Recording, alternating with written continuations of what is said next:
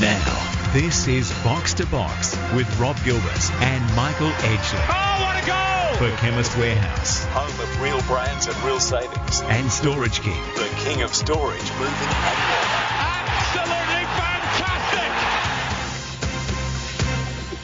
Hello and welcome to Box, the show that is everything football on Macquarie Radio, NTS News Talk Sport. You're with Rob Gilbert and Michael Edgley.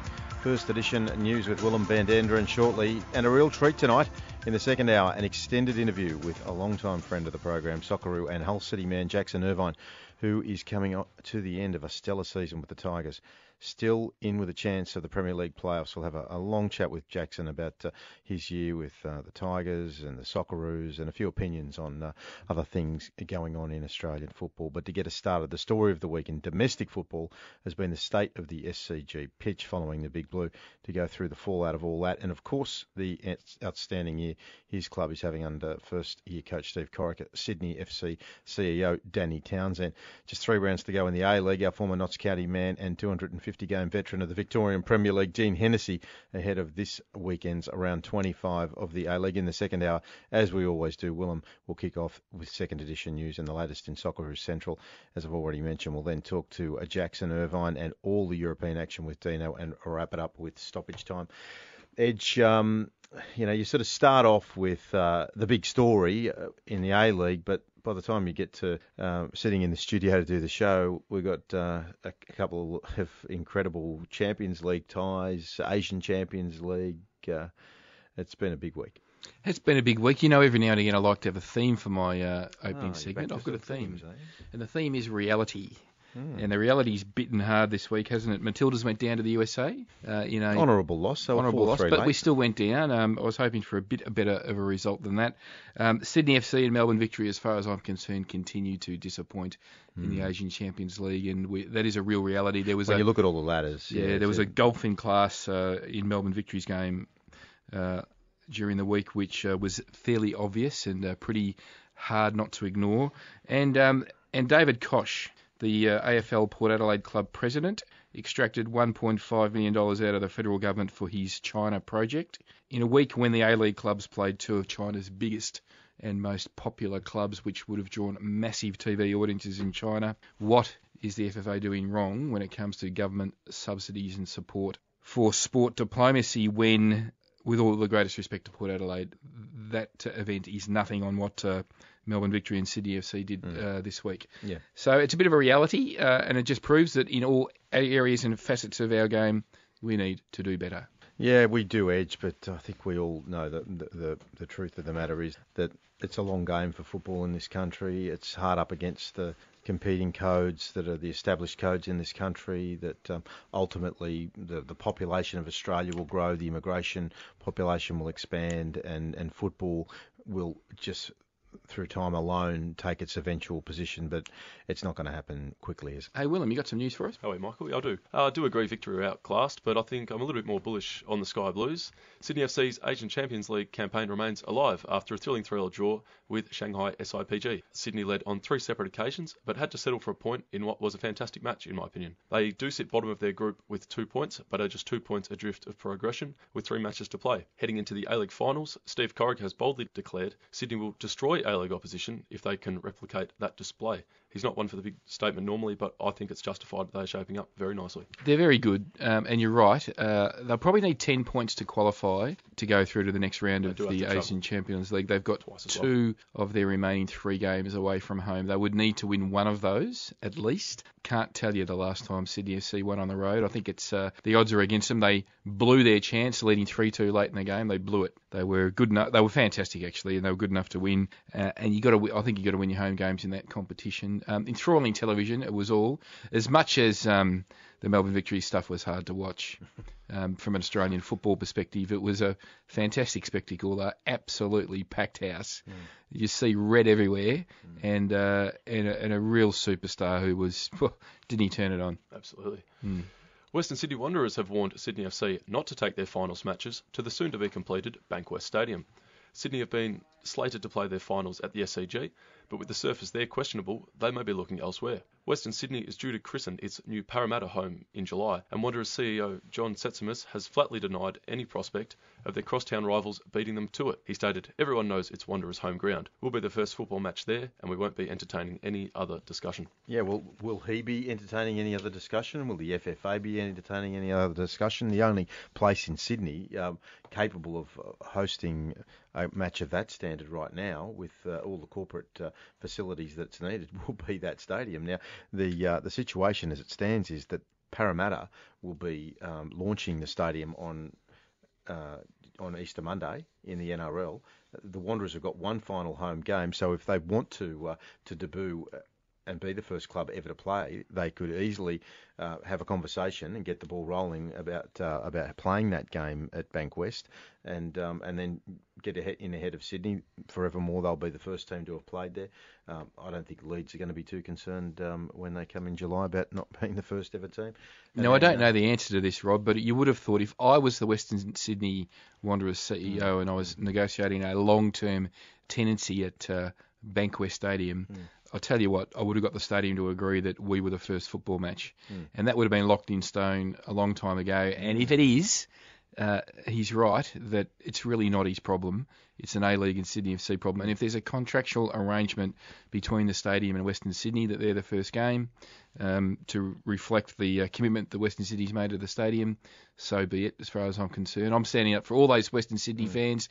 Sydney FC. Mate, it was my old stomping ground. Play in the car park. When I was a kid, the old Cumberland Oval. Matilda's played in the car park for one game, with apparently. my dad and my brothers to Cumberland Oval. Tim and I used to get paid 20 cents to carry the blackboard around with all of the raffle ticket numbers, and then we'd sit on the sideline for the second half. What was the payment? Was it a pie? No, it was 20 cents. 20 cents. And we were allowed to sit on the sidelines, and our mates would be chucking stuff from the other side of the fence. But we sat next to Sterlo, who we actually went to school with. We were grade 5 and 6, and he was in year 12 when he debuted for Parramatta that year. So it's come a long way, the old Cumberland Oval. But let's see what Danny Townsend says when we chat to him shortly, because he'll have some views on this subject. A couple of the A-League's best performers have escaped serious injury, with Chris Economidis and Terry Antonis both likely to return in time for finals. Economidis suffered only superficial damage to his shoulder against the Mariners, allaying fears he'd dislocated it, having done so previously. And Antonis could return to training as early as this week, having been cleared of a suspected ACL injury in last Saturday's Big Blue. Antonis collapsed on the edge of the cricket pitch square at the SCG, sparking furore over the state of the ground. Sydney FC have moved their scheduled SCG clash with Perth to Kogarah, and as mentioned, Danny Townsend will be on a little bit later to discuss it further. Yeah, thank God for that. It's one of those things you never expect that the news will be good when you see those sort of injuries, do you? Always think, they'll do the MRI and then we'll find out tomorrow he's done his ACL and he's out for the year. So one for the good guys there.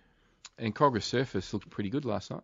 Yeah, no, it's a nice surface. And as is Leichhardt Oval, the unfortunate thing about them is that they haven't had $1 spent on them since Johnny Raper was running around for the Dragons, mate. So, it's not very well stocked. Most for unfortunate name. But but what about that? No, they've spent a bit of money down at St George, haven't they? Isn't there a new grandstand? Oh, yeah, there's a new. I'm exaggerating a little bit, but, mate, there's a lot of grass there. What do they call that place now?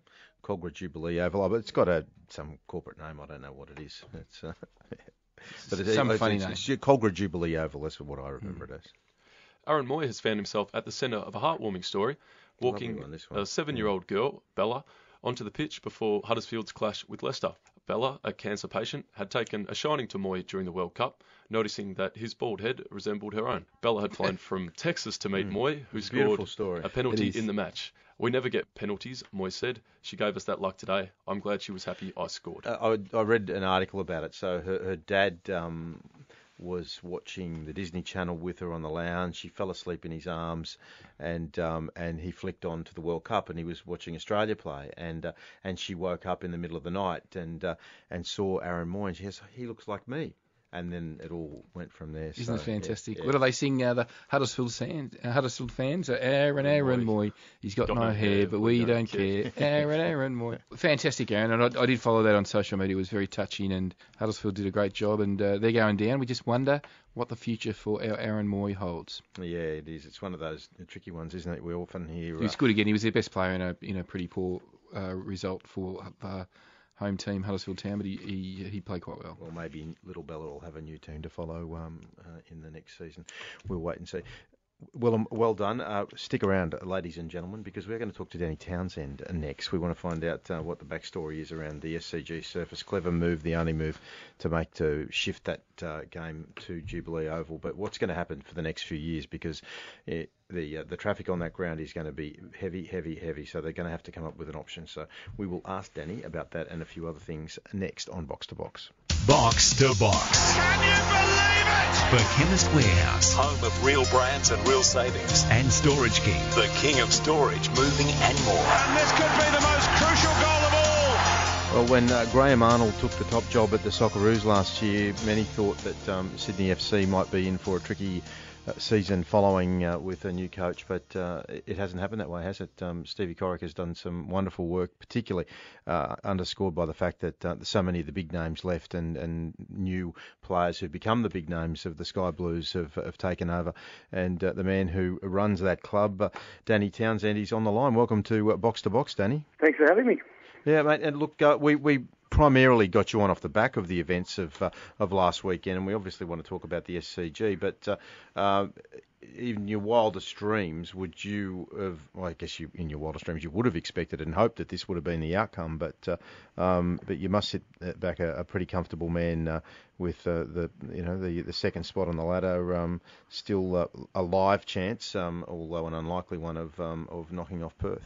Yeah, look, I think we've not won anything yet, and I think that's probably where our club sets the standard. So I wouldn't say we're overly beside ourselves with joy, but yeah, look, I think as you led in, there's been a lot of adversity for the club over the last 12 months, and I think the way Steve and the team have carried things forward after Graham's departure has been a credit to all of them and everyone at the club. And yeah, we've set ourselves up nicely for a run-in to pick up a couple of trophies, potentially.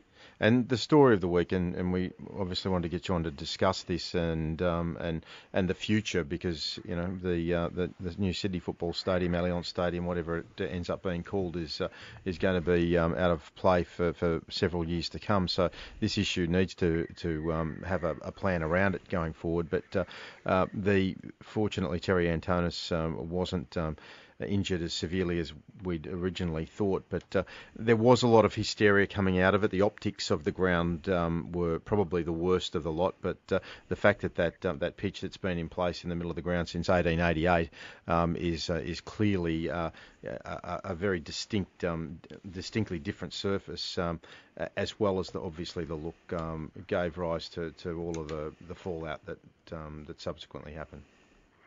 Yeah, look, it wasn't ideal. I think the Big Blue is always a big occasion, and you want to give the players the best opportunity to deliver performance that their fans can be proud of. And I think, unfortunately, the aesthetics of it, as you hit the nail on the head, the optics probably drove a lot of that hysteria, as you put it. We were pretty disappointed that most of the conversations had the next day and on the evening of the game were largely driven by grass and not about the performance that Steve and his team put in. But, I think, as I said, it's important that we set high standards for our league, and Kevin was pretty clear in his presser after the game that he didn't feel it was an adequate surface, and I think he was probably right.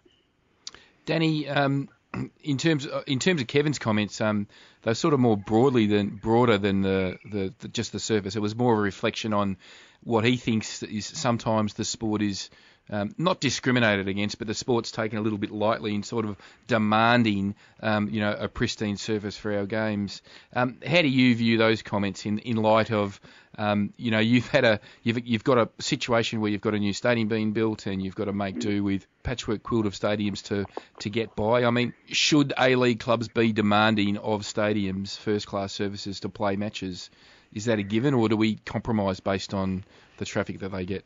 Yeah, look, I think Muskie was right, and we need to work hard with the different curators of pitches to get them to better understand the requirements of A-League football. We're the only code really that has a huge importance on the role of the ball on the field. The rugby unions, the rugby leagues, the AFLs to an extent, they're largely played above the ground, and we're a code that's played on the ground if it's played well. And we need to ensure that the integrity of our games is looked after, and I think it is a difficult thing for groundsmen to get their head around, preparing a football surface is a lot harder than preparing one for the rugby coach.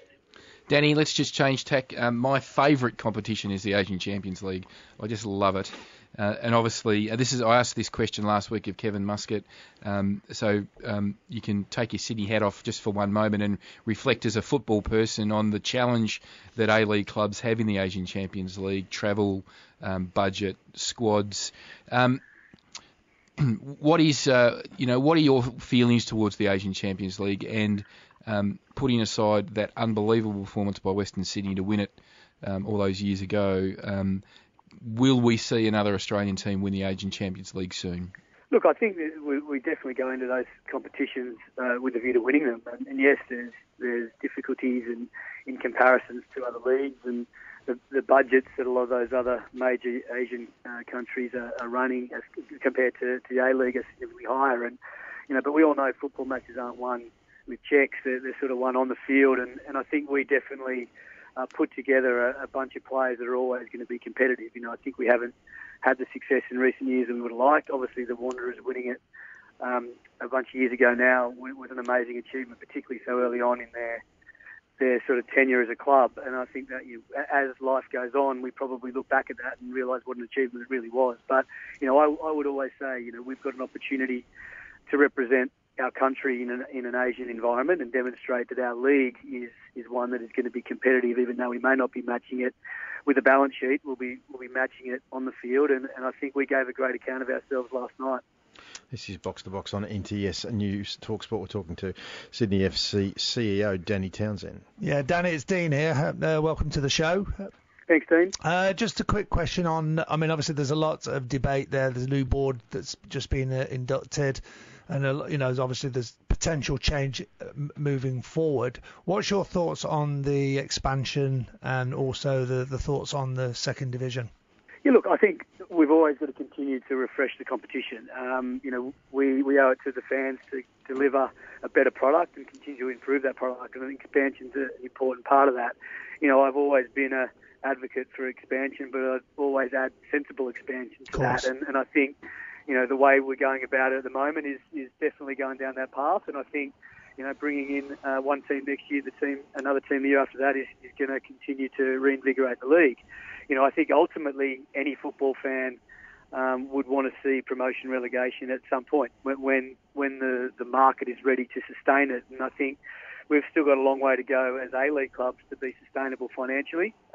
It's well documented the cumulative losses across all of the clubs over the last 15 years is significant. So, I think we should always have an ambition to get there. I think if we don't have that ambition as a code, then we shouldn't be in the game. But so I think it's definitely something we should strive for, and we just got to work our way through it carefully.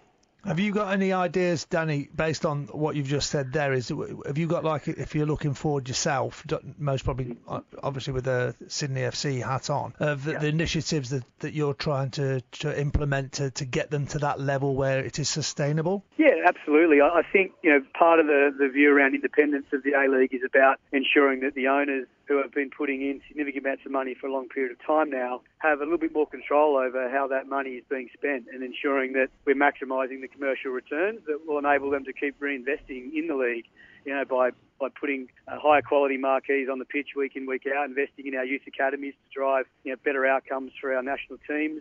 There's a multitude of different things that need to be done, but they all need to be done with a view to creating a sustainable financial environment for our league to prosper in, and I think it's not just one single thing that's going to achieve that. It's a multitude of things working together to get us to a point where we're moving the game forward sustainably. So, Danny, you're a visionary. You started a business called Replicom, which you sold at the peak of its powers, 20 offices around the world, 2,000 staff. In 2015, you were named one of the 40 most influential sports executives around the world at the US Sports Awards. Now, John Satsimas has come out today and said that there's no chance that Wanderers crosstown rivals, i.e. you, will be playing at their stadium before the end of the season. But all of us think that the visionary that you are, you should be getting on the front foot and sorting something out, because you've got this fantastic stadium 45 minutes away, and that's where the final should be played. Who are you talking about again? John who? Yeah, exactly. Look, Casey and I have a good working relationship, and look, I think, all I can do is put myself in his shoes. And if we were building a fantastic new stadium, and there was an opportunity for our crosstown rivals to beat us to the punch with a launch, I think it would be, disrespectful to them. I don't think in this current climate we need to be doing anything to disrupt each other. We've got a task on our hands to get the most out of the game and get the best outcomes for our clubs.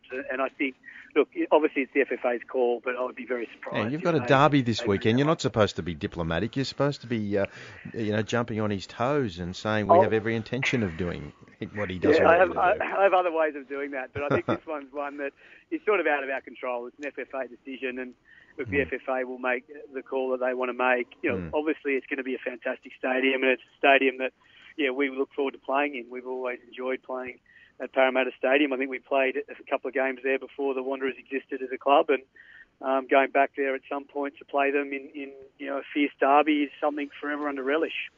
Danny, we noted with interest that John Didlitzer, the PFA CEO, mentioned a couple of times over the last week that the PFA at least favours a independent commission for the new independent A-League. In other words, people that don't have any direct ties to clubs running the A-League, who are voted in obviously by the clubs, but and we obviously have noted that the Professional Football Clubs Association, representing the A-League clubs, have talked about a representative commission. In other words, a la the Premier League in England, where representative clubs sit on the commission to run the league. Are you in a position to proffer any views one way or the other about what would be your preference in terms of how that commission is made up? Yeah, probably the latter is where I would lean, but at the same time, I'm not intimately involved in the new league working group and the mechanics that have driven them to the position they're at right now. But look, I think the most important thing is that we get the change, and we get the change, as quickly as we can.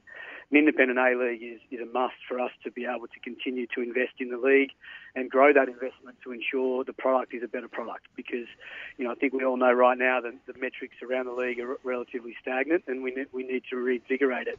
In terms of who sits on that commission, I would just want people who are progressive and keen to make change and take risks and do things that we need to do to stand out in a really competitive sports environment. So, I'm probably less worried about, how they're aligned and more interested in what impact they can make around, a positive change for the game.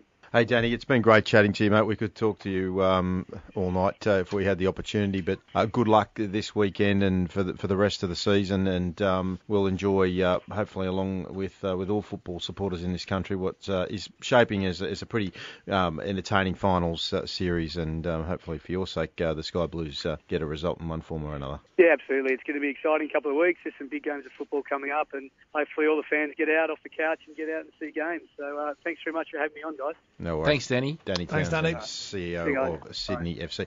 All right, we'll stick around. He's good, wasn't he? Yeah, Danny's very good. He knows his stuff, and he's a really intelligent executive of the game and the sort of person that we need running the business of football in this country, isn't he? All right, Tarek Elrich next. We're going to find out what's going on down at the Wanderers ahead of this derby next on Box to Box. Box to Box. Can you believe it? For Chemist Warehouse Home of real brands and real savings. and Storage King. The king of storage, moving and more. And this could be the most crucial goal of all. Yes, this is Box to Box on NTS News Talk Sport. We were talking to Danny Townsend before the break, but now we're going to talk about the derby with a man who is a man of my own blood, Tarek Elrich. Hamdillah Benazarek. As we just had an amazing conversation off air, which we should have had on air, which was Rob trying to convince Tarek of his Lebanese heritage. I didn't have to go very hard, did I, Tarek? You could understand. I was giving you enough. He ripped out some food names. He ripped out the areas where all the labs are. Yeah. But yeah, with the last name of Gilbert, mate, it's going to be pretty hard. But as I said to you, my mum's maiden name was Mansour, and we grew up. You were a Granville boy, I'm a Guildford boy, mate. We're just we're brothers. 5 minutes. Exactly. We're relations. Probably related. Well, mate, all the Lebanese are relations, are we, mate? Somewhere. Yeah, well, mate, one of my brothers, Pat, who he's a big Wanderers fan, lives in North Parramatta, always gets to the games. He's been on board since day one, and mate, look, it's just great to see because because, I went to Fairfield Patricia Brothers, and for our national audience, it was a rugby league school back in those days, but it's become a football school now, and where Tarek grew up in Granville, rugby league central, really, wasn't it, when we grew up, mate?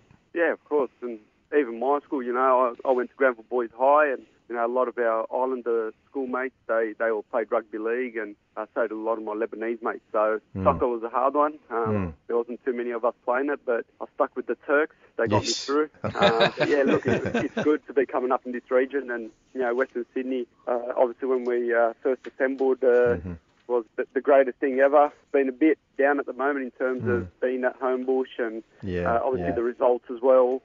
Change of coaches. So I just feel like we're the Parramatta Stadium away from turning things around. Yeah, exactly, and that beautiful stadium. I was up there visiting the family recently, and it's just such an imposing building there, isn't it? And once you look at some of those digital graphics of what that stadium's going to be like, you must be super excited to get into that stadium and bring the mojo back after being the wandering minstrels for the last couple of seasons. I think that's the thing I missed the most. The first season playing at Parramatta Stadium, those are the memories I was left with when I left the Wanderers. And then when I come back, it just didn't feel the same. So, look, it's no excuse, but I've done a few tours of the new stadium. For me, by far the best stadium in Australia. And hopefully, we can, as you mentioned, get that mojo back, get the fans out there supporting us in big numbers. We are from the West, we are from Parramatta, and, we just can't wait to finally run out in front of our home crowd, where, we can make that place a fortress, and hopefully we can, sign some quality players, because in the A-League every year you're turning, half your squad over. So Marcus and JP and the guys in the office have got a big job in assembling a good team, but with the way things have been going on the pitch for us in the last month or so, we will go into next season full of confidence. Well, it looks like you've been building something. I definitely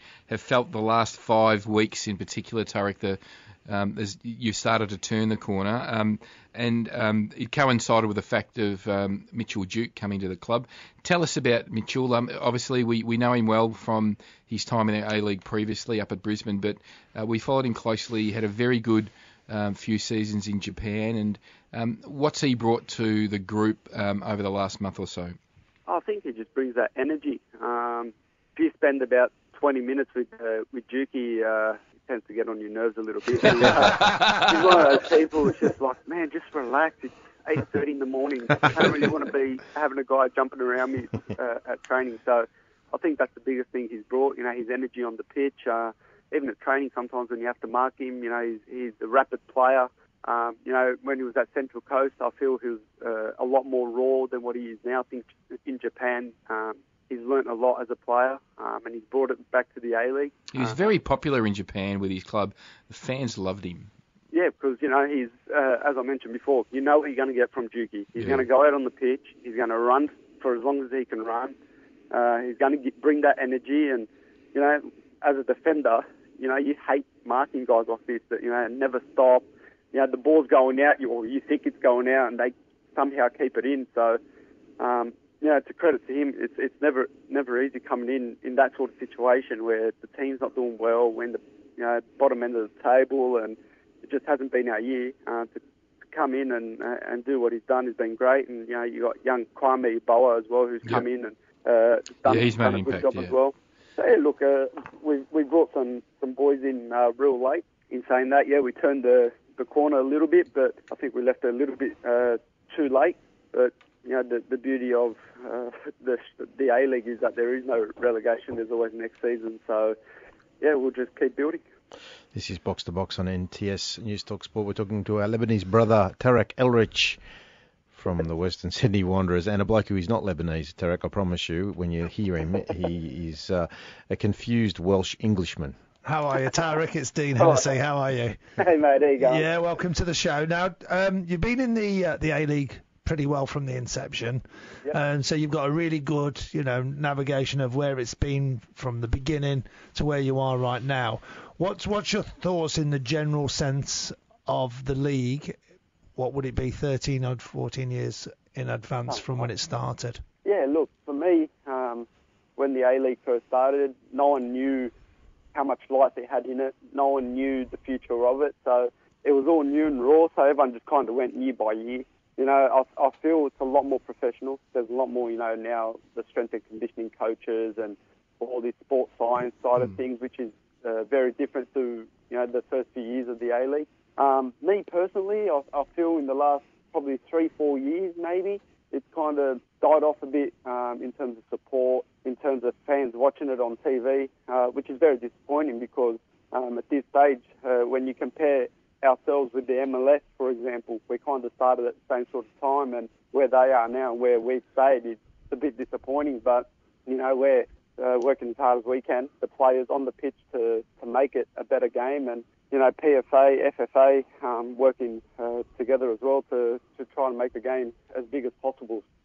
For us as players, you know, we're working as hard as we can to build a foundation for the younger generation. And, you know, for us, when we look at things, you know, 10 years from now, you know, these young boys that we're fighting for now, you know, their minimum wage might double to what we had, for example. So we'll probably never reap the rewards, but we definitely want to grow the game for the future. Now, Tarek, I've got one statement and then I've got one question. The statement is, what a cracking goal against Perth Glory in the dying seconds. Hey, how did that feel? Because you looked pretty excited when you scored. Yeah, look, for me, for the team as a whole, I think we were always on the receiving end of that stuff. You know, copping an equaliser in the last kick of the game or losing a game in the last minute. Like, it's kind of been the story of our season. And to play against, for me, the best team in the league, and to have that, you know, it was, the whole week was all about Popper's return. It's, you know, the home turn of Popovic. It was all made out to be about them rather than not us. So, you know, to be honest, probably my last 2 crosses before that goal were pretty poor. So I thought, you know what, I'm just going to kick it as hard as I can towards the goal. Close your eyes and honestly, it went in. So I didn't close my eyes were open. So I did kick it really hard. Now, the other question I wanted to ask you was, obviously it's a 10-team league. And I'm big on this expansion. What's the magic number? I've got 16 in my head, where you get 30 games home and away. What's your thoughts? Yeah, look, I personally think we need to expand it in terms of numbers. 16 is a good number for me. The problem is that everyone's arguing at the moment is, do we have enough quality in the local league? Which I think, you know, if you actually really dig deep, you can find some quality players. A lot of them fall off the pace because they feel like they're not going to get an opportunity. But if you do have 16 teams, then obviously it might keep people in the game for an extra year or two at that age of 18, 19. So, yeah, look, I think it needs to be like the NRL, like the AFL, the more teams, the better. Give more people an opportunity. You're bringing in more foreigners. You're spending more money. So I personally think an expansion, but the hard thing is in Australia, is the stadium availability. You know, we're say third to AFL and rugby league, and if we play in summer, which is pretty hot and pretty hard on us, and it takes a toll on our bodies. But you know, if our league was to expand to say 30 games a year, we're going to have to somehow find a way to share the stadiums. And you know, I know everyone's kicking up stinks when they hear about government spending money on all these new stadiums, but you know, we're entertainers. This is a job for us. And Tarek, I think all that's just a distraction, because the reality of it is that the state government was re-elected and the majority of the people thought that it needed to be. Mate, I'm sorry, we're going to have to wrap it up. Next time you come down to Melbourne, mate, I want you to bring some kibinaya from your sitter or from your mum, and we'll get you into the studio. Oh, your dad, fantastic. My dad's the kibbi man. Oh, beautiful.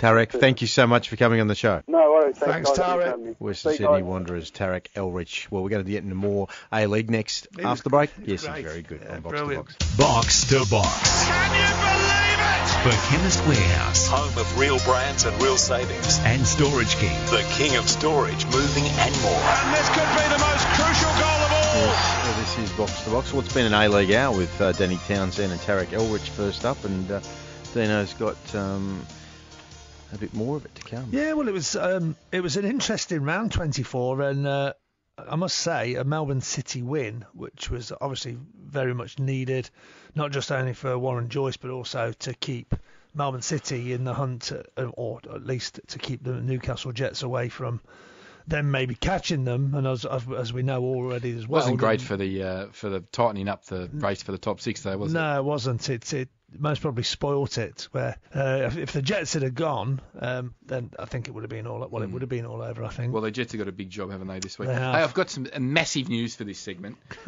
We have an extremely special guest coming in next week, Rob. Well, hang on, didn't you already mention that? No, I haven't already mentioned that. No. Are we going to get to hear who it is? Maybe you said it off air.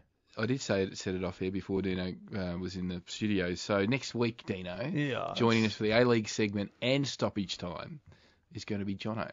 Oh, Jono. And Jono's going to give us an update on where we sit before the last few rounds and finals, just to see who's got their nose in front and who might I sense from the type of performance that Edge is bringing, he actually thinks he's leading at No, this stage. I have no idea. Dino, you know I'd love to get in your corner and back you on this, brother, but you do have a little bit of form in that area.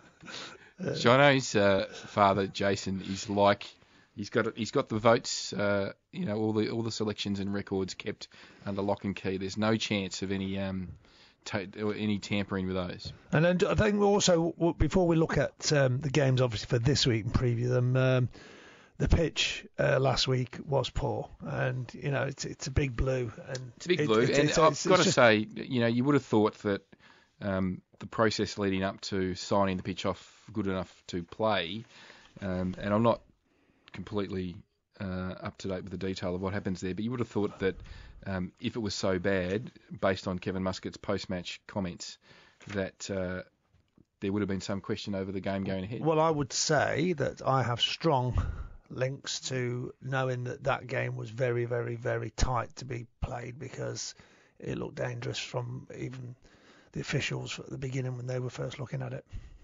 But that's the thing, is the referees are not greenkeepers, are they? How did it get to that point? Surely in the couple of days leading up to it, there is enough inspection going on to classify whether it's good enough or not.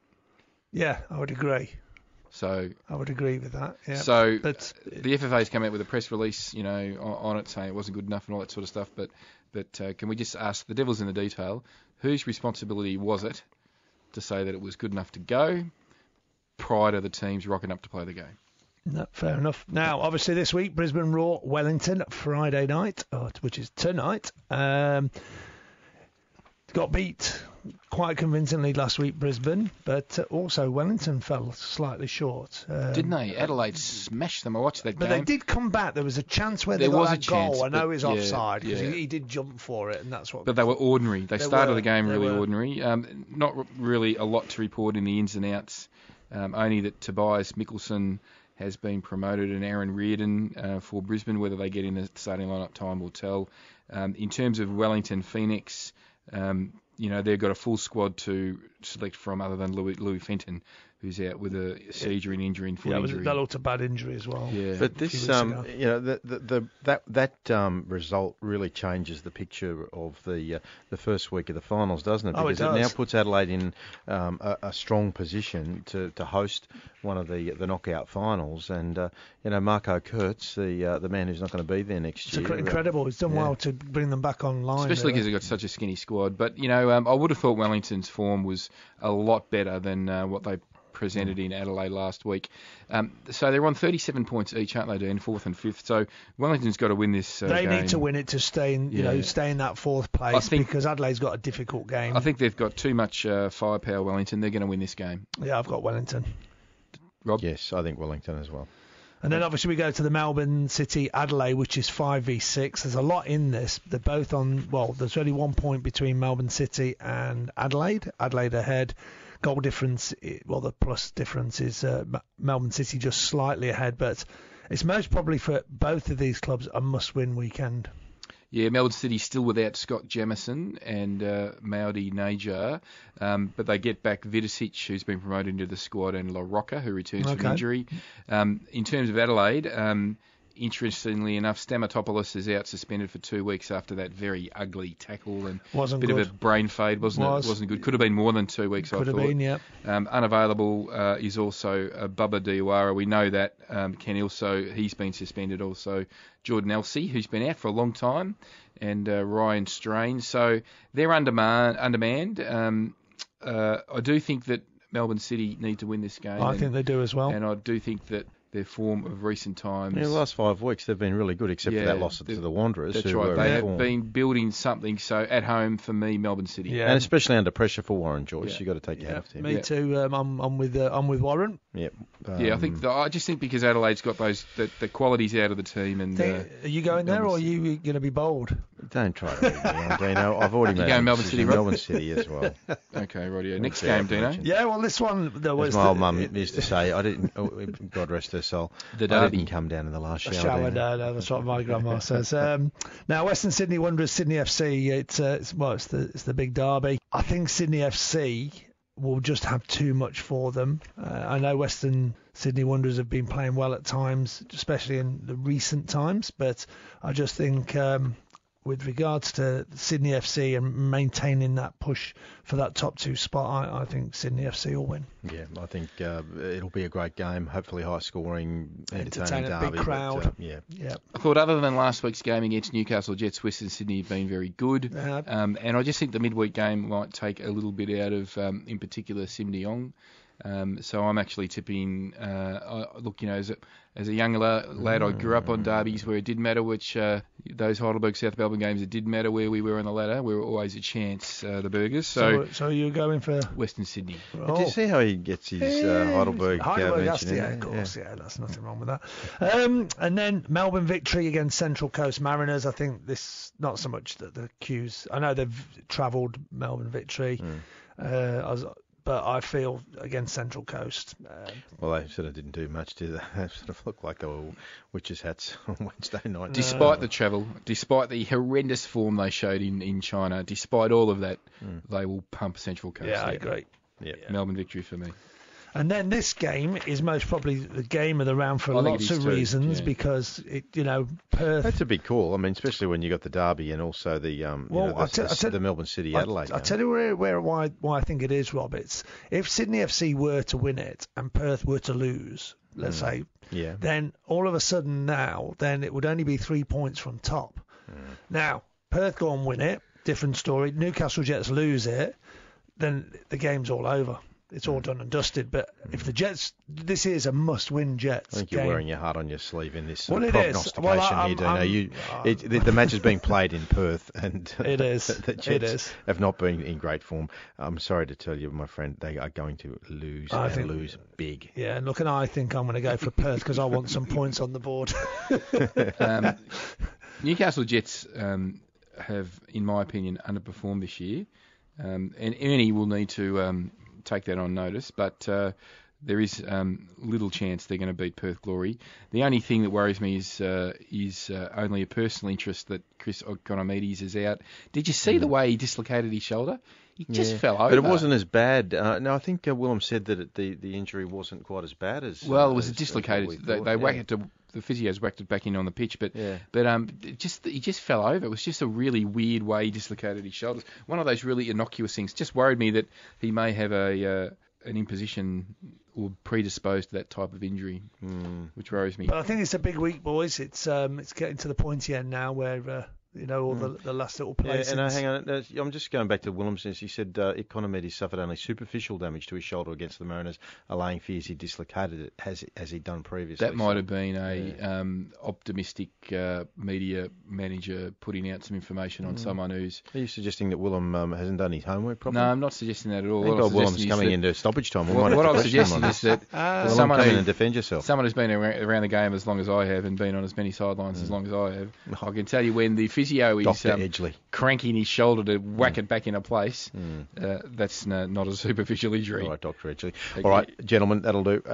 Stick around, ladies and gentlemen, because after the break, one of our favourite guests on Box to Box, Jackson Irvine, is going to join us on the line. So we'll, of course, have Socceroos Central first and all the action in Europe as well. But, that is the feature of the next hour on Box to Box. Now, this is Box to Box with Rob Gilbert and Michael Edgley. Oh, what a goal! For Chemist Warehouse. Home of real brands and real savings. And Storage King. The king of storage, moving and more. Absolutely fantastic! Welcome back. Second edition news, including Socceroos Central shortly. Jackson Irvine, fireside chat with our mate Jackson. All the big action in Europe. What a week it has been. And, of course, we'll wrap it up with stoppage time. And Willem's going to join us in stoppage time this week and in future. Aren't you, Willem? Absolutely. Yeah, very excited, Rob. Excellent, mate. Well, I'm excited about your next news story about Mary Fowler. Having committed to the Matildas, she now faces a battle to secure a spot in the World Cup squad. She came off the bench last week against the US and will now head to Southeast Asia for an under-16s Young Matildas qualifying campaign. She will lead the line under Gary Van Egmont, and a bag of goals will do her no harm. And we did talk last week we were going to change it from just Socceroos Central to Matilda Central as well. So getting on the front foot here. Hopefully... Good news that Mary Fowler has recommitted to the Matildas, yes, and at the age of 16 she'll lead the younger Matildas who are their under-20s. So good on her. I think she's an outside chance for the World Cup squad. I think Kai Simon and her will probably compete for one of the last spots of the forwards. So it'll depend on how Kai goes at Orlando, where Kai is playing. She's arrived this week after having all that time off with an injury, and she'll play in the National Women's Soccer League, and we'll get to see Kai Simon, and maybe she'll be a late inclusion in the squad. Hasn't figured for some time, and but Mary Fowler, yeah, she got a few minutes over in Denver, Colorado. It looked pretty cold, Rob. Yeah, it did, but... What do you think of the girls' new strip? I don't like it. No, I thought it was good. Yeah, I thought it was really good. No, I think it's dead set ugly. I just think of plain Don't hold back, Rob. gold and a green shorts, gold socks with green piping. Mate, just the simple stuff. You know, why do we have to go with all this complicated rubbish? It's that old spew top that we hated so many years ago. Why are we going to like it any more now? It's not very creative, is he, with kids, them? Rob. He's not Sold very, a few. Yeah, sold a few. Why am I not very creative? The Matilda fans absolutely love it. Mate, absolutely love it. It's been a roaring success. All the men's sizes have sold out. Couldn't even buy one for you if we wanted to, Rob. Thank God for that. The FA Cup dream is over for Matt Ryan. His Brighton lost their semi-final to Manchester City. Ryan conceded early, but made a number of good stops to ensure they were a chance. Unfortunately, the match ended 1-0. There were a few Aussies on the score sheet over the weekend. As mentioned in the first hour, Aaron Moy netted a penalty for Huddersfield. Mustafa Amini scored his second goal of the campaign for Randers in Denmark. They enjoyed a 2-0 win. And Apostolos Iannou scored in his second goal of the campaign for Larnaca in Cyprus. He, of course, then pulled out the kangaroo celebration. Willem, Apostolos Iannou had a good Asian Cup. Probably it did okay. I think he surprised a lot of people at the UAE. Yep. He's got to get out of Cyprus, doesn't he? Yeah, it's. I mean, he's only scored 2 goals for the season. I mean, he's been signed there because his club played Champions League, but really, it's like. And again, I'm not being disparaging to the NPL, but it's probably on the same par as NPL. Yep. Maybe a little bit better, but he's got to get out of Cyprus's football and play in a better competition, as far as I'm concerned. And Dino, who's walked in the studio, is probably nodding. I've known him for a long time. I coached him as a kid. Yeah, Paul. He's known as Paul, but there was Paulie when he was a kid. None of this, I couldn't even say. But you would agree, name. wouldn't you? You'd have to get him. He's got to get out of Cyprus. He does. Yeah, look, it's been interesting. It's a graveyard for Tommy, or it's going to be a graveyard. Exactly for him too. right. And I think sometimes the money or the opportunity gets distorted a little bit at times, and I think. For me, you just want to play at the very highest level you can, and that's how you improve, and you get better wages because you're playing at the better levels. If he's pulling out the kangaroo celebration, he's clearly a proud Australian. Get him down to lead the line at an A-League club. Could he lead the line at Western United, maybe? Well, he's already got a Greek mate there as the marquee signing. So yeah, but he's also a Melbourne boy, isn't he? Yeah. Old Paul. Yeah, he's good. He might, if he comes back to play in the A-League, he might refer to himself as Paul again. He was a talent as well. He's a talent. Yeah, I thought he was good. Yeah. Tom Rogic made his first start for Celtic since December and played 71 minutes in a goalless draw. Interestingly, Tommy Juric also returned to the bench for Luzern for the first time since February. I still expect him to be elsewhere next season, but you just never know with Tommy. No, you don't know with Tommy. He's another one who has found a club that could be considered as a graveyard, really put an anchor on his career. And in the Asian Champions League, Matt Yerman played the full 90 for Al Ittihad in their 3-2 win over Lokomotiv. They remain second in their group in a strong position to progress. And finally, Bernie Abini has debuted at Jeonbuk Motors in Korea. He played 74 minutes against Incheon in a 2-0 win. Really interested to see how Bernie goes there, because he would be on the fringe of Socceroos selection if he gets some form, no doubt about it. The first legs of the Champions League quarter-finals threw up some excellent football, but some unsavoury incidents on and off the pitch have spoiled the fun. Harry Kane's season could be over after injuring his ankle in Spurs' thrilling win over Man City. Spurs have the advantage heading into the second leg, but will have to get the job done without Kane, who was collected by Fabian Delph on the hour mark. They continue to punch above their weight. I think that was just as much Harry's fault as Fabian Delph's fault. I mean, he really didn't need to go in for that challenge, did he? I mean, it was right on the halfway mark, and midway,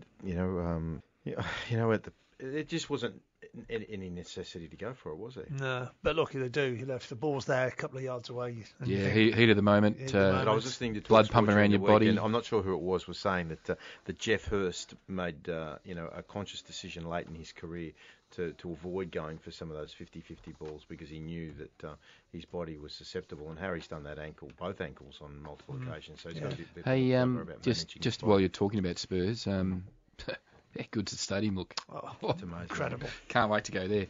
I'll tell you what, it does look so good.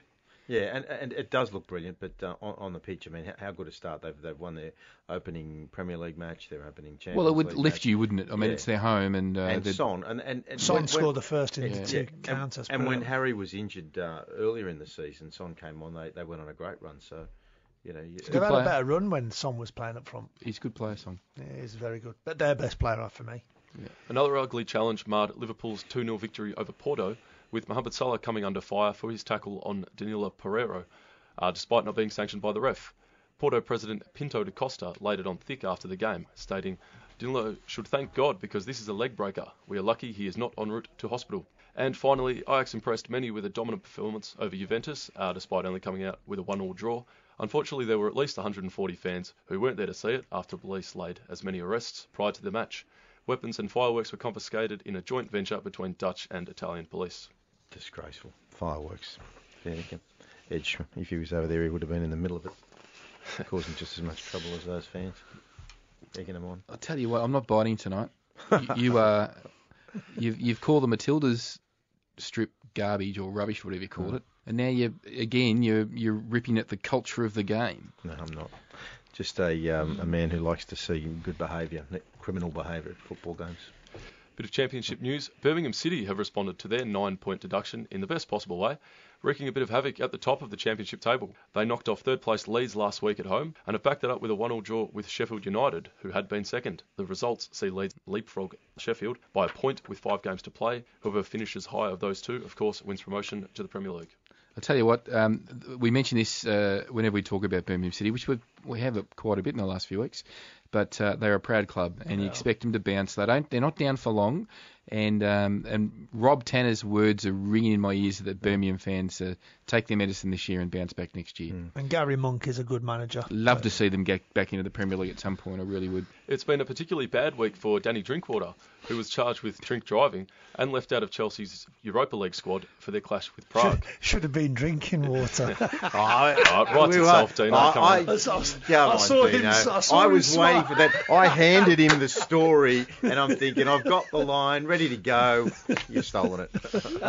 Manager Maurizio Sarri. And I don't think anyone else in the world media would have been thinking that he drink water by name, not drink water by nature. Serious low-hanging fruit. Maurizio Sarri then sunk the boot in, saying Drinkwater has no future at the club because he's not suited to their style of play. He has stated, "In my opinion, he's a good boy, but he's not suitable for me." It would seem if Sarri stays, Drinkwater goes, although that's no certainty. Yeah, well, apparently he got the nod from Sarri earlier in the season, and he chose not to leave. So, he was brilliant in that incredible season of Leicester City, and he's played good games for England as well.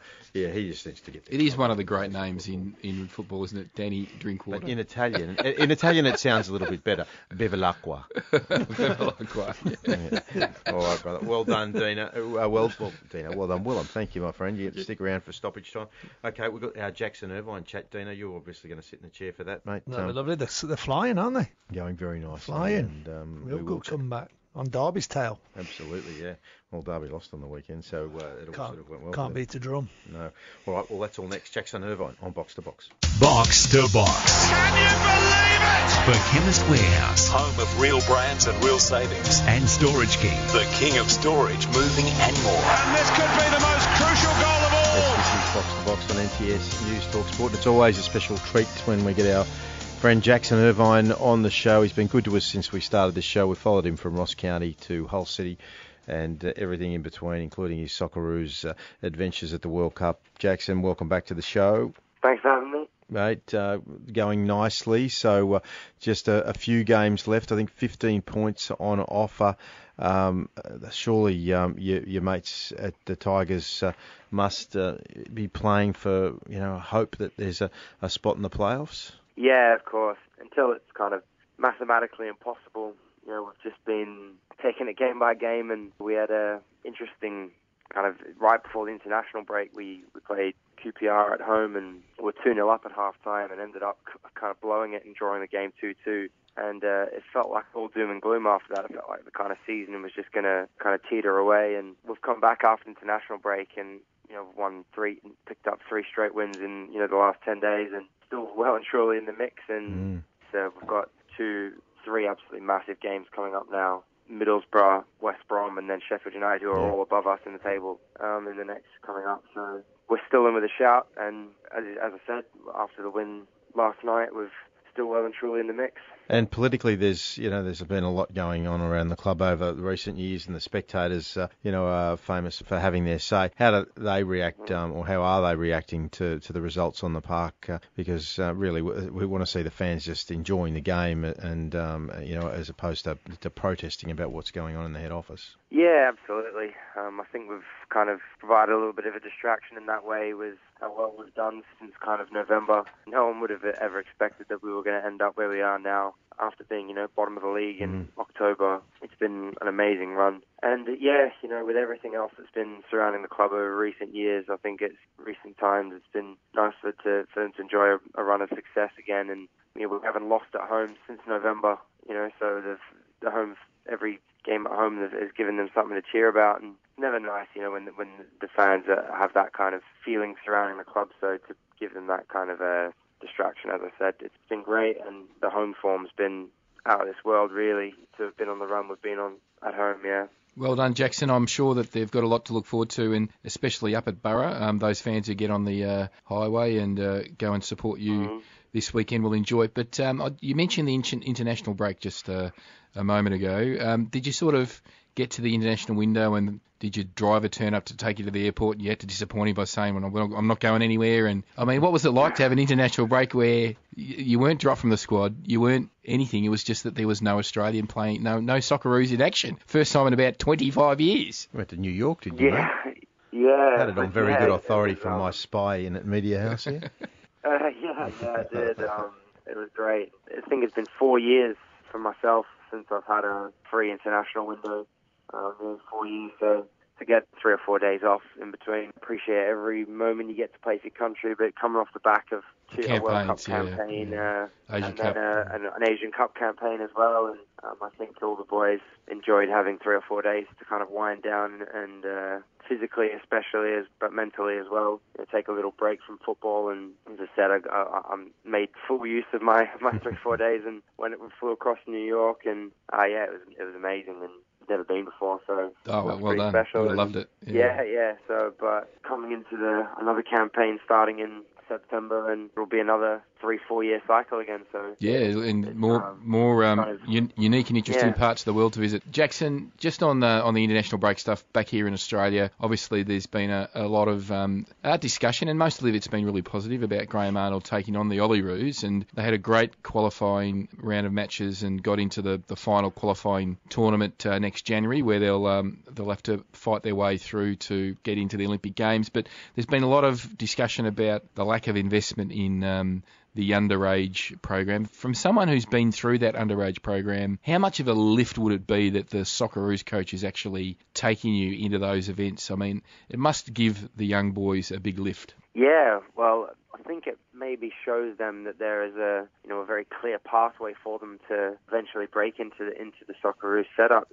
When you know that you're going to be it works out that way, that you're going to be working with the same manager. And I think, again, it makes it feel within touching distance, and maybe a little bit of extra motivation to perform and put yourself in his thoughts to get yourself into the senior setup. That's for sure as well. But yeah, also tactically, you imagine he'll be doing very similar things, and that means if the chance comes to step up into the Socceroos, you're going to have a very clear understanding of the way he wants to play, and that will maybe make it a smoother transition for younger players when they make the step up.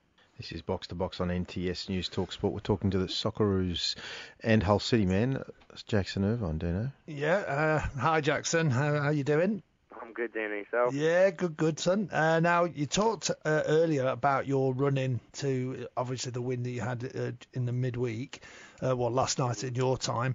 Middlesbrough this week, then West Brom, then Sheffield United, then Swansea, and then Bristol City. They're all not doing too bad if you look at the league table. But momentum's an unbelievably good thing. You've won 3 in a row, so the momentum is certainly with you. And I know the old cliche, it's going to be one game at a time. So with Middlesbrough, obviously the preparation, they'd fallen out from a decent position and then have just recovered it in midweek just to be back in touching distance again. So how does the team prepare for this? So they're coming off the back of a bit of a wobble, and they've got themselves back on track with a win midweek as well. And if followers of the Championship will know that they're defensively, I think they've conceded the least goals in the league by quite a bit. I think them and Sheffield United have the 2 best defence in the Championship, and don't score an awful lot of goals either. They tend to have quite tight games and keep things solid. And we went there last year, and it's an incredibly difficult place to go and play. And our away form has been probably the thing that's maybe dropped us, been the difference between us being a few points closer to where we are. So this is an absolutely vital away game. I think the feeling for us is just, as you said, with what the one game at a time kind of approach, it is definitely that, because while it's mathematically possible, you just don't want to let that gap open beyond what it is now, that kind of 5 points. Yep. I think with 5 games to go, once you see that gap really open up, then obviously you've probably just let it slip a little bit too far. But as a club and as players, we're all just really enjoying this time and really enjoying this moment. We're not really feeling the pressure because we really have no right to kind of be where we are, considering the way that our season started and how we've ended up where we are. Everything for us now has been a bonus, and of course the feeling, I really hope it doesn't, but if it does slip away from us in the next 5 games, it will be disappointing. But the fact that we were well and truly in the mix of a relegation battle, and to now with 5 games to go be talking about a chance of a playoff position, it's testament to how well everybody's done in the last few months and the amazing run that we've been on. For our listeners as well, Jackson, there's a lot of the followers of our show they listen to us about the Championship because we think it's the best league in the world. We love it. But from a footballer's point of view, what teams in the league and what individuals that you've played against that you've thought, look, this boy can play? The better players in the league versus the better teams that you've played against. Yeah, there's been some unbelievable individuals, over the seasons and this season as well. And Norwich, who are top of the league, this is my 3rd season in the Championship, and they could well be the best team I've played since I've been in this league, tactically especially. Just the way they approach the game and the way they play is just, they always kind of give you a chance. We only got beat 3-2 when we played them at their place, and we managed to get a 0-0 draw at home. But in the actual general play, their movement and the way they move the balls, as well as I've seen any team do so in the Championship, and some of their individual players, they brought in some extremely talented players, but probably the most impressive are the 2 young fullbacks that they've. Yeah, I've heard a lot about them. I got a bit of a graveyard shift on the left-hand side at Carrow Road a few weeks ago, and just to jump. And the young right back, he's an exceptional young player. He's going to play at the very, very top. I've got no doubt about it. And he looks out through most teams. There's 1 or 2 players that you see the potential to. Last night we played Wigan, who are struggling in the league, but they have a young lad on loan from Chelsea called Reece James, who's another outstanding talent physically, technically for his age. He's got massive potential as well. We've possessed those individuals as well with Jared Bowen, has a massive future in the game. Over 20 goals again this season. For his age, he's got every opportunity to kick on and play at the next level as well. And I think most teams will look through their squad and see that they've got individuals capable of going to that level, but they're the players you don't want to lose because they're the ones that can push you as a club to that next level as well. So it's a fine line between those individuals that want to progress, but also you want to keep them part of your squad. The team can progress as well. Exciting stuff. Good analysis as well, because a lot of our listeners do watch a lot of the championship because we, as you know, we get a lot of it on beIN Sports on the Foxtel platform, so that's pretty easy to watch and pretty easy to follow as well. So people are enjoying that at the sort of the high level that it is. And you mentioned Norwich and their manager Daniel Farke, the German, they just seem to bring that tactical nous, don't they? The German managers with that steely determination that they possess. Jackson, mate, look, thank you so much for coming back on the show again. We wish you all the best as you get into the sharp end of the season. And geez, wouldn't it be nice if we were watching a playoff at Wembley? Hey, that would be amazing. Yeah. And if we manage to do it, it would be an extraordinary feat. So fingers crossed we've got it in our locker. Good on you, mate. Good luck, Jackson. Awesome to talk to you. Good luck at Borough. Cheers, guys. Well Thanks done, very much. Much appreciated. No, thank you, Jackson Irvine, Socceroo superstar and Hull City man as well. All right, we'll get into all the rest of the European action after the break on Box to Box. Box to Box. Can you believe it? For Chemist Warehouse Home of real brands and real savings. and Storage King. The king of storage, moving and more. And this could be the most crucial goal of all. Welcome back to Box to Box. Now, so much action in Europe this week. The Premier League's really hotting up. The Championship is just so tight. The Champions League was incredible. Just packed houses, midweek football. FA Cup incredible. semis Of done, course, completed. That So Wolverhampton-Watford match, you got to feel for the Wolves fans. But I before we thought get into it... You might have been crying, I thought, after that result. Yeah, Wolves fan. I'm not going to use the kind of language to describe how I felt. Us Wolves fan, life on, the old gold. We're just, dreaming of the final. Of Wolverhampton, didn't he? Yeah, but it was just a great game. We'll talk about that in a minute. But before we do, you do know, because I've been telling you for the last several weeks that it can take up to 3 weeks before your flu shot begins to protect you. The flu vaccine this year is the quadrivalent strain, and you can get it at Chemist Warehouse. So arm up for this flu season with the flu shot. It's quick, it's convenient, and affordable. Plus, you don't need to bring in a script. That's the best thing about it. You don't need to bring in a script. You just got to get online and book it at your local Chemist Warehouse. The prescription and administration are provided on site by a qualified health professional. As I said, this year the quadrivalent strain, $12.99 for Chemist Warehouse. Save journey time between the chemist and the GP. Book it online. Be confident. Arm yourself with a flu vaccination from Chemist Warehouse. So get online, chemistwarehouse.com.au/flu. If you think you don't need it, you probably do. So do it today. Dino, Europe. Yep, we'll start off with the FA Cup semi-finals. One final was totally different to the other. It's all started on Saturday. Manchester City against Brighton. I think everybody... On the pitch and in the grandstand as well. Empty seats. It wasn't the atmosphere that you got the second day, but I think Manchester City obviously did enough.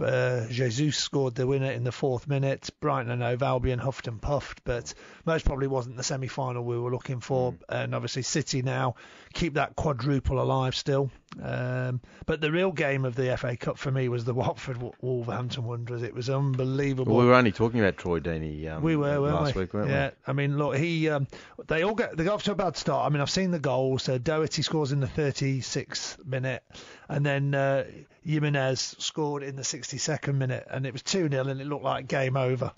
Anyway, Delafeu comes on as a sub and turns it around. Great goal for the first one in the 79th minute. Then basically 94 minutes. So it's 4 minutes into injury time. There's a freak. There's penalty incident. He goes down. It's given as a pen, and Troy Deeney scores in the 94th minute to then set up extra time, of which then Delafeu scores the winner in the 104th minute and broke the hearts of all those Wolverhampton fans. And lucky Raul Jimenez had his Mexican mask there to cover his red face, because that could have been one of the greatest goal celebrations of all time. It all went sour, didn't it? It did, didn't it? It was ridiculous. But I thought it was good when it happened, because it brought a little bit of colour. Aubameyang did the same at Arsenal, but they did actually finish winning, so it didn't look so bad anyway. So, yeah. But the magic of the FA Cup was alive. That's for me. Sure. And look, I think Watford will give Manchester City a really good go, especially with those two up front, and they've got some really good players. I mean, the manager's had a fabulous year as well. They're in the pointy end. We always talk about Wolves finish 7th. What you want in the FA Cup final is one of the clubs that doesn't win a lot of things, so that the fans get excited. Of course. When you've got the two of the top 6 teams in the Premier League, they just sort of roll along. Yeah, Wembley again, but at least they'll bring some excitement. So I think that's been really good. Now the Champions League was really exciting. For the pundits who are obviously British-based, and any of our listeners who follow the British teams, the problem we've got there is the games were kicked off at the same time, so you couldn't watch one game and then the other, so you were flicking over. So at my household, we just chose the Tottenham one to stick with it, and obviously we'll start with that one. Tottenham, Man City. Incredible scenes at the stadium. Man City took a good contingent there. I thought it was a really good game of chess. There was tactical things happening all the way through the game. Two superb managers, both of them in their own right.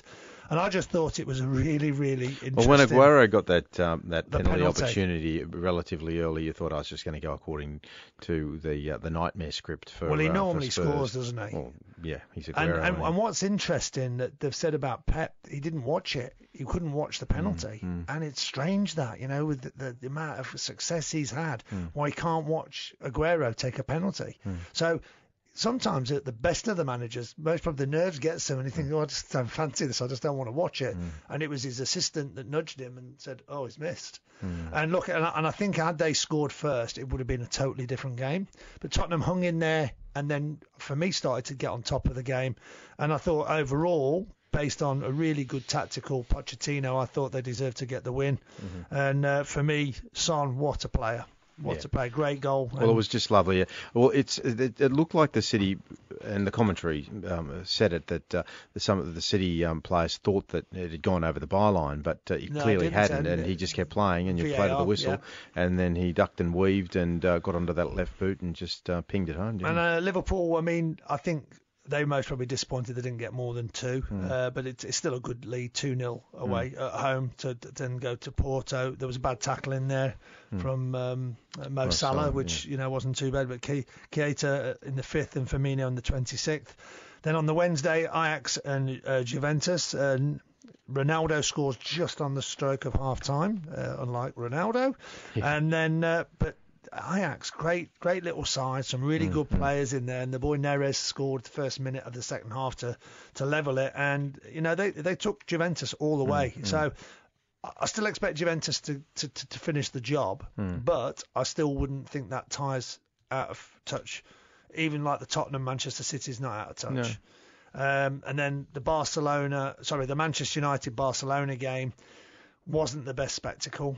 We watched that. It was a 12-minute own goal. It was a header. It was a great little bit of skill from was it Messi to Suarez? Then he dinked it to the far post. Suarez headed it back towards the far post. Well, it looked like VAR goal as well. But it looked like it was going in. So I think Luke Shaw, he's going to be a bit hard done by for it being called an own goal, because he just happened to be in the way. He didn't do anything. But I think technically, really, even with Porto, I still think all these the one that most probably looks more home than anyone is Liverpool. But outside of that, anything can happen in these games. I really believe that. Yeah. All right, we'll find out next week. By the time we do the show, those results will be up. Now, what about, before we get into this week's Premier League matches, what about Eden Hazard against West Ham? What's a goal? He treated the West Ham defence like witches' hats, didn't he? And the commentator referred to him as slaloming through, and it was a perfect word to describe it, wasn't it? Because he just looked like he had it on his own. They were mesmerised, weren't they? It was like Franz Lammer. In the London Times, there was a front page. There was an amazing photo of him just as he's striking the ball, and in the frame is 7 West Ham players. Well. And they're all behind him. They're all behind him. Talk about shop window, but for Real Madrid. Yeah. Look, I think if he's going to go, he's got to go now. But I think that. How long has he been at Chelsea? It's been ages. A long time. Yeah. But the thing is, what will dent it is because they've got a transfer embargo now, Chelsea. So they're in a bit of trouble here. And if they were to lose him, they can't replace him. That's right. All they can do is. Well, they've got to. The only way they can get a fee from him is to get rid of him this year because he's off contract. Correct. And he can go so on for me, transfer, they're going to have to sell him. Yeah, they are. Just before the Premier League, Dino, obviously there's a lot of new. I like to look at the stuff off the park. There's a lot of news at the moment about the European Club Association has been meeting independently of that European Football Club Association is the big top clubs in Europe. Yep. And they've been meeting independently away from their members in England. And there is going to be a push to reform the Champions League to not only have some spots up for qualification, but have the big branded clubs effectively in it every year. So even if Barcelona was to finish 5th, they would still be in it. What a joke that would be. Yeah, so that's exactly correct. You were right on the money, Rob. But what's interesting is that they've been leaving the English clubs out of it. It's been getting a few noses out of joint and a little peep at some of the English clubs panicking. So there is a chance where they wouldn't include Manchester United or Manchester City, guarantee them a spot in the new Champions League in the event they went down this path. So there's a lot of murky stuff going on. It's all behind the closed doors and. It's the clubs European big clubs trying to maximise their brands. Yeah, so... and then obviously talking about weekend games. Okay. Yeah, that's interesting. Which would be interesting, wouldn't it? It would. Well, the Premiership's obviously hotting up with Chelsea's win in midweek. Put them into 3rd place and they haven't been there for quite a while. But Tottenham have got a game in hand, so if they were to win that, as well as Arsenal... Either one of those were to win their game, they would go ahead of Chelsea on goal difference. So it's still very, very tight. Manchester United are not too far behind on 61 points, but it's really a 2-horse race at the top with Liverpool and Manchester City.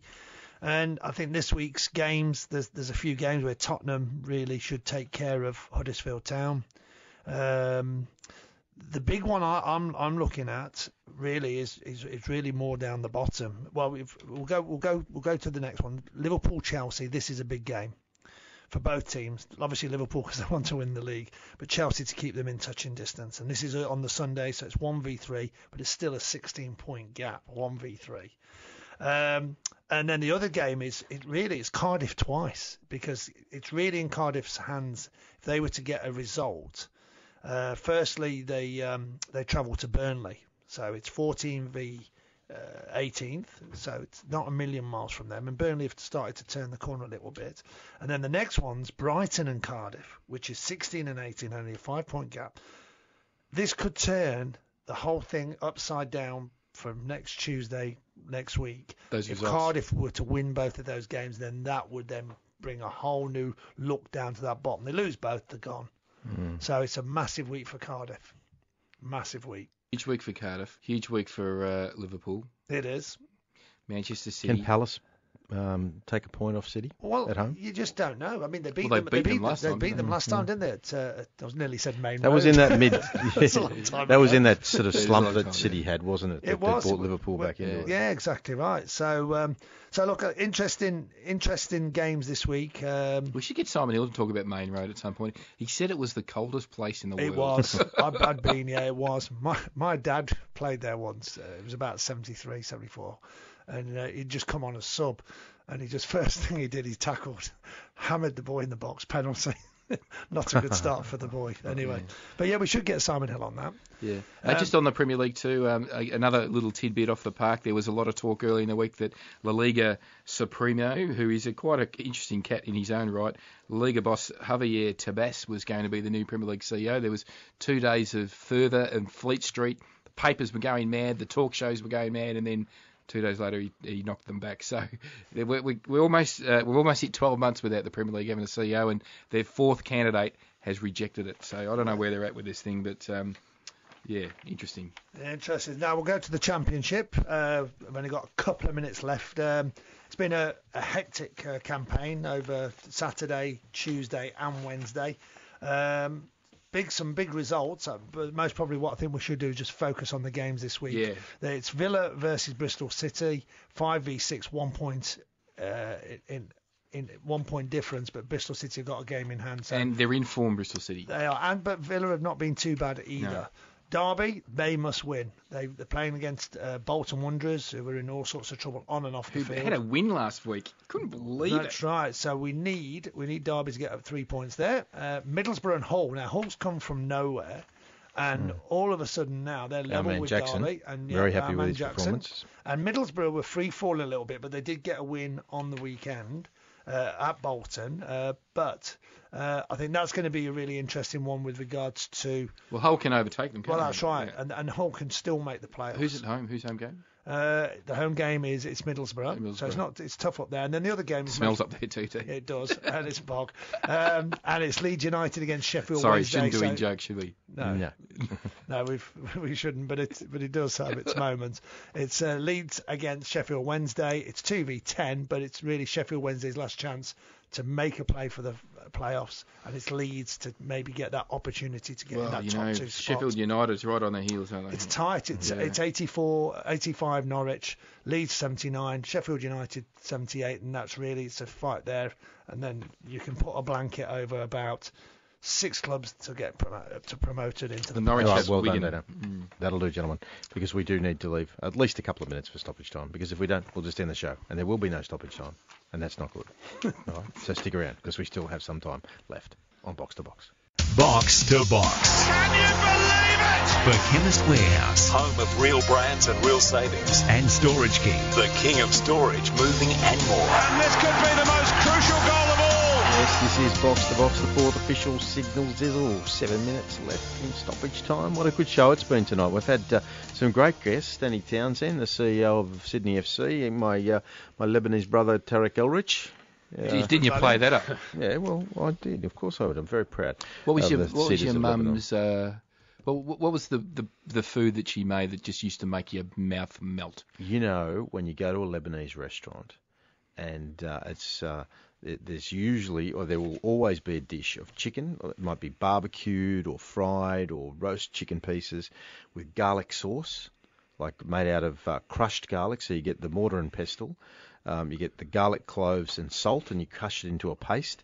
And then you gradually, once you've made it into a paste, you drizzle olive oil into it, and you stir it around, get the olive oil and the garlic, and then lemon juice. So garlic, salt, lemon juice, olive oil, and then you get the chicken and chips.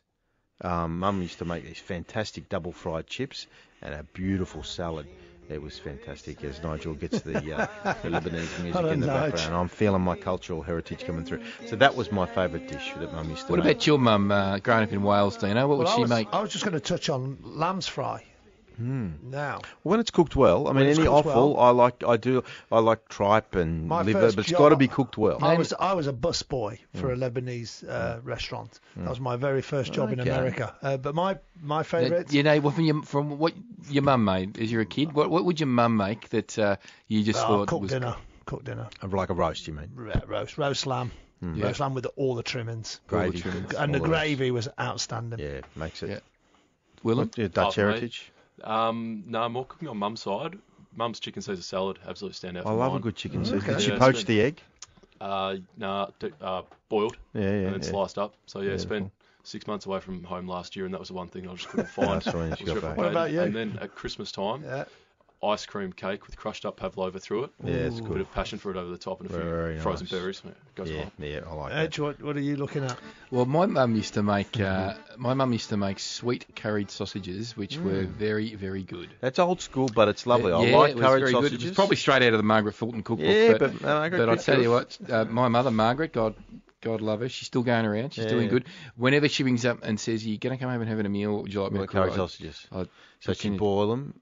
The Keen's curry paste in there. All that sort of stuff. Serve it on rice or mashed potato? Rice. Yeah, rice is good. Yeah, it gets that curry flavour in there. All the sweet fruit in it as well. It's good. Bit of apple in it. Yeah. Raisins. Sultanas. Yeah, very nice. It was good. Jeez, this is the cooking gig. Anyway, having said all of that, and we didn't even acknowledge our mate Jackson Irvine, the poor guy. But before you do, we were talking about family, and I want to talk about a family thing because families grow and they need to start to store some stuff. And where do they go when they need to store stuff? They go to Storage King. Of course they do. With your family growing, when you accumulate all that sort of stuff and you've got to declutter, you get to Storage King. You've got all the space back in your home for your growing family, and you have got your stuff safely secured at Storage King. So get on to storageking.com.au. All the sizes are catered for that you need. Easy access, high security premises. Our mates at Storage King, legends they are. Michael, what were you going to say? I was going to say, let's back to some serious stuff for a moment. A little bit of action on the weekend. If you're like me and you had to spend your Saturday afternoon in front of the computer working, I just thought for a bit of fun I'd put on the AFC elections live stream from Kuala Lumpur. That's what people do. They watch the AFC elections when they're trying to relax at home. I did. Don't they? And I just wanted to bring to you a couple of my observations. Reputation. The first observation was the gentleman from Bhutan attended and voted in national dress. Okay, that would have been a little sort of and like a skirt type thing. Outstanding performance. He almost got a standing ovation every time. Did you watch the elections when you were at home on the weekend? Didn't find the other thing I noticed was... You didn't have it on Serious Link? So the other thing is because there's been some reform around gender in FIFA jurisdictions, the AFC have to elect a vice president, a female vice president, and she goes along with five vice presidents to the FIFA Executive Committee, and she sits on that. And Moya Dodd, the Australian, has done that a couple of terms ago. But the contest... you got the riveting stuff for stoppage time, Edge. Our listeners just hanging out to hear... I just want to see what you thought when the two candidates that were finalised for that female vice president position to go to the FIFA Exco was a representative from Bangladesh and the representative from North Korea. Well, I think it was a rort. That's probably what I think. What else have you got? You've got to have something better than the bloody AFC elections. Something in? I just thought there's a long way to go for this. There's a close friend that you know very well, Sean Lane. Yeah. He's taken a job in Bangladesh. Yeah, he has. Well, who's Sean? So Sean Lane, listeners aren't familiar with Sean Lane played in the National League. He grew up in England, played for Hereford. Along with wonder if you'll get a cold beer over there. Ian Dobson and Frank McGrillis were at the club at the time. That's right. So it's a bit of a family. He came over here, played for Preston, Juventus, did really, really well. Got into coaching, lives in the Gold Coast, coached the Brisbane Strikers, coached at Gold Coast now and two or three teams. Played at Preston for many years. In the National League. And he, through a friend of mine, Paul Smalley, who is the technical director of Bangladesh football, there was a job going, there's a team that's struggling, and he's gone over for 4 months. Unbelievable. Will he get a cold beer over there? He most probably would. He did show me a picture. He would find it. Is it a tuk-tuk? Is that what they call them? Tuk-tuk, yeah. The tuk-tuk was going there, right? And I sent a message back to him. I said, is that your striker? And he goes, no, sorry. I said, is that the team bus? He goes, no, that's me striker. So, Willem, have you got anything to add to this riveting conversation in stoppage time? What's the name of the team? Chittagong Chiefs or I can't remember. Dragons. It's they're struggling. Put it that way. How do you reckon the plane surface would be? They're not at the pointy end. Be a bit muddy. Here about they have a few floods in Bangladesh, but that must be a muddy plane surface. Yeah, it would be. Well, this is going to go into the treasure chest of stoppage time editions, isn't it? You know, the listeners will be out there thinking, "Geez, what sort of drivel they've served up for us this week?" You know, we're sort of getting with Danny Townsend, Tarek Elridge, Jackson Irvine, and now Edge wheels out the AFC elections with the Bhutanese cap. Yeah, I did. And Chris Nicker was elected to the AFC Executive Committee. Well done to Chris. Well done to Chris. We got to wrap it up. We got no time. Pararoos. Well, that is a serious story. Pararoos are preparing for their World Cup. Well, we've had a Pararoo on the show once. We have. Benny Roach. We should get him back on. They basically play Ukraine, Argentina, and Spain, and their squad's been announced. Okay, well, we'll do that in the World Cup. Good luck to the Pararoos. Willem, thank you. Thank you. Dean. Thank you. Michael. Nigel. Roberto. What is Robert in Lebanese? Robert. Join us next week, ladies and gentlemen, when we go from under the pitch to the other end of the world game on Box to Box.